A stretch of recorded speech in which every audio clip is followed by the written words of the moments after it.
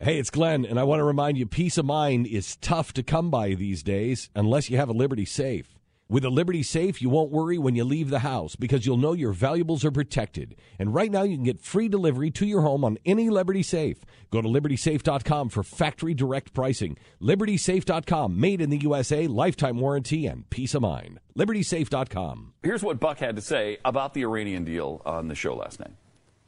From the Obama administration's perspective, it's great because there's no way that they will be, first of all, he's not going to be held accountable. He's not running for election again. And by the time the pitfalls of the deal, it's very intricate. I read through the text of it today. It deals with all kinds of things, banking sanctions and trade, and it even specifies that Iran can export pistachios, rugs, and caviar to the U.S. under certain if certain stipulations are met. So there's a tremendous amount of specificity, which obviously means there's a lot of room for kind of maneuvering and quibbling. And, well, what does this subsection really mean? And then you get to the place of, well, what does a violation really look like? What's enough of a violation for there to be the snapback sanctions supposedly coming back into place? But by the time we figure all that out, Stu, the Obama administration will be done and will be some other president in office. And the claim will be, of course, that, well, it's just because of what that new president, whoever it is or whoever she is, was going to be doing about this, the situation, not that President Obama signed this in the first place. So from a legacy perspective, it's a huge win. From a we don't want to see a thermonuclear Middle East that's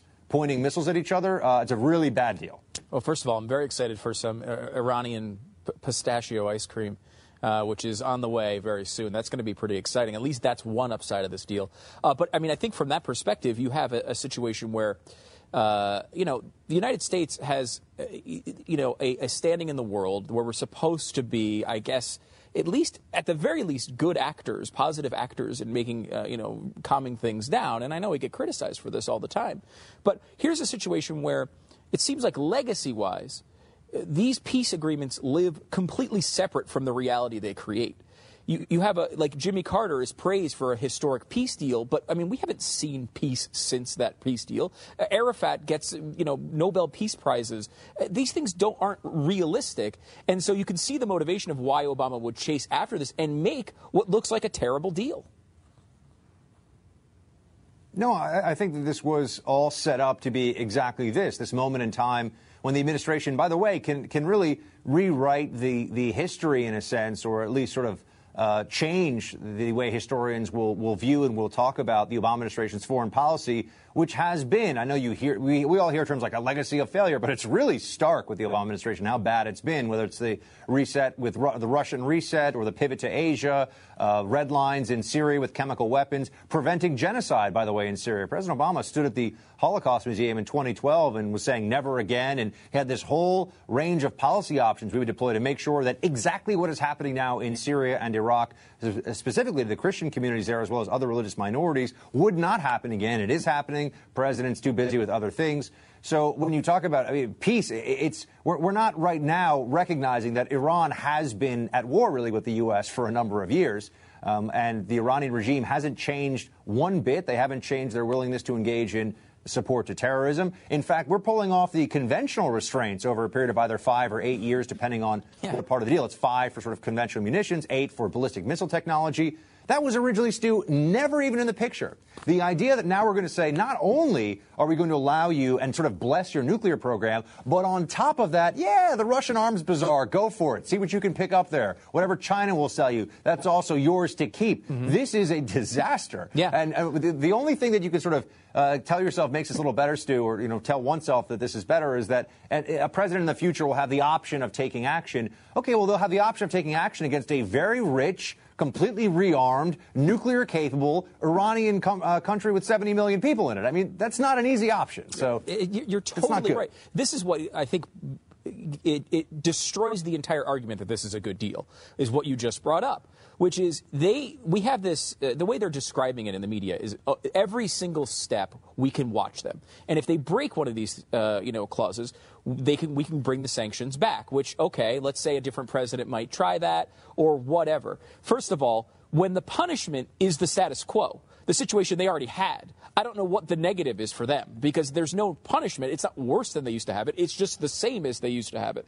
But beyond that, You're going to have this is exactly right. Beyond that, though, you're going to have a situation where they're going to be a wealthier nation if we were to try to do this. Plus, you have other countries that have to be on board with us. So if those countries like Russia, who's getting all the money from the conventional weapons, decides, hey, we don't want to be part of the new sanctions again, the whole thing falls apart. Yeah, snapback sanctions are a fantasy, and every objective observer, including observers of sort of foreign policy analysts that tend to be sort of Democrat in their leanings and pro-Obama, are like, look, snapback sanctions are just not going to happen. Once you open up the markets to China, Russia, and other countries, but European countries, well, look at what happened with oil for food and the UN and Saddam. I mean, that's the other part of this, too. We've sort of been to this dance before. We know how this all turns out. There were supposed to be immediate on-the-spot inspections in Iraq, and we were supposed to prevent them from doing all this. And the reality is that at what point does the agreement kick into a real punishment for certain violations? The Iranians are going to claim at every turn, look at how much it took just to get to this point of the negotiations, right? The Iranians will say, well, that's not a real violation, or we'll deal with that, or we'll get back to you in 30 days, or whatever it may be.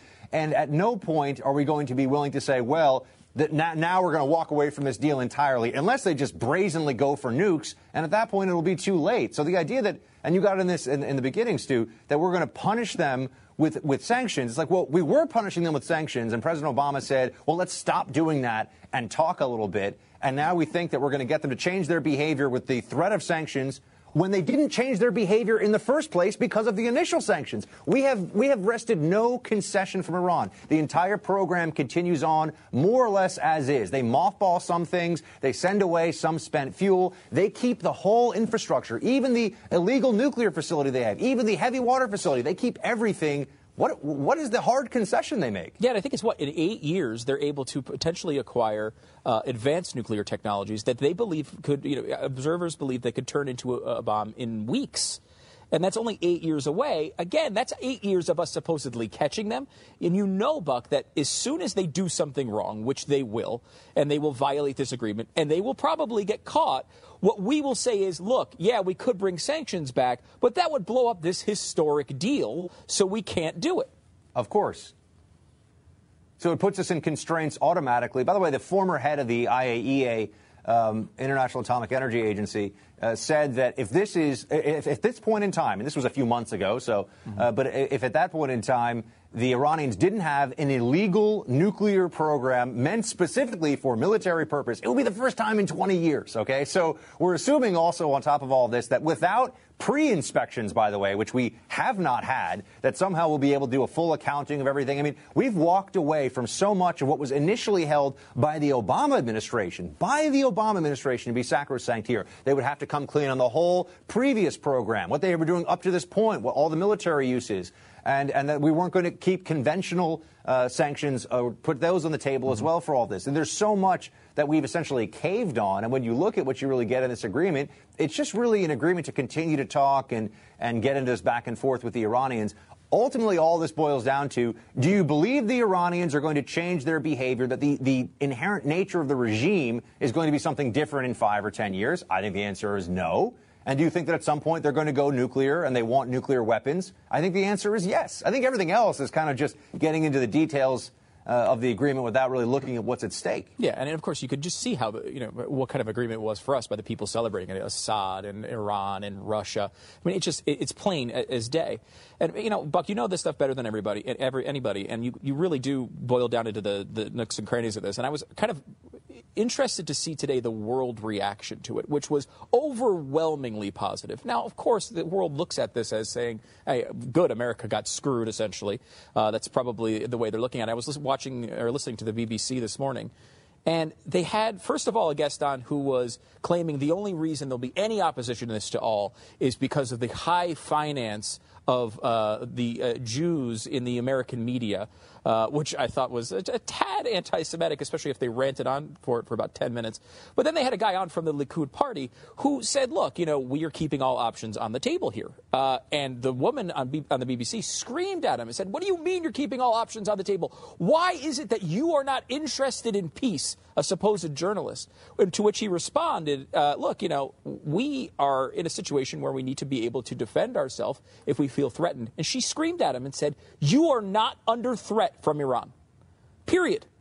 Now, well, I mean, Rouhani, who's the moderate, apparently in Iran, that's how they describe him. It's sort of like saying the Muslim Brotherhood's moderate in comparison to Al-Qaeda. But Rouhani, who's a relative moderate here, was tweeting out today that, it's good that the world, this is sort of a paraphrase, but it's good that the world didn't believe the lies of the Zionist entity, which is, of course, aggressive on many levels, including the fact that they refuse to acknowledge that there is this country called Israel that is a United Nations member, and the rest of the international community accepts as such, and that will, at least a lot of it accepts as such. Not all countries do, obviously, but the Iranians continue to have this sort of bellicose rhetoric. What we've done, though, is really box the Israelis in. We had the Iranians boxed in. Let's just make that very clear. Their currency was in free fall. Their economy was being strangled. There was opposition to this sclerotic, evil regime on the streets of Tehran from the beginning of the Obama administration, by the way. I mean, so there was already a sort of jumpstart. He didn't touch that. He didn't want to get involved. This is back in 2009, 2010. He didn't want to do anything about that. But now what we've seen is the President Obama has pulled the constraints off of Iran to get this deal. And we know it's a huge – he went into this saying anything to get a deal is what we're going to do, which is never how you want to negotiate. But the Israelis are now the ones who are constrained because if they do – and I think when they say all options are on the table, they are serious about it. If they do something against the regime, if they go after nuclear sites in Iran, they will be in flagrant violation of this huge, wonderful agreement that's going to create peace throughout the Middle East. And the Iranians don't want any bad blood. They don't want anything like that at all. The Israelis will have to deal with the fallout from that. And that will include the entire Muslim world. It'll include all of the Europeans. It'll include a whole bunch of countries. And it's because of this deal. So I don't even think the Israelis would literally have to think that Iran was is about to go nuclear, has gone nuclear, and they must strike now or else they are in peril for the survival of their state. Otherwise, they won't strike. Buck said European. I'm not a peon, European. What do you mean I'm a peon on this deal? No, I'm not. European on that deal. Are you tired of commuting to a job that makes someone else rich? Working harder than ever, but getting nowhere? With our opportunities, you can start earning money as soon as next week. You get to be the boss, work from home, and live a happier life. Go to freedom350.com right now and change your life today. That's freedom, the number 350.com, and start earning money as soon as next week. You be the boss. Go to freedom350.com.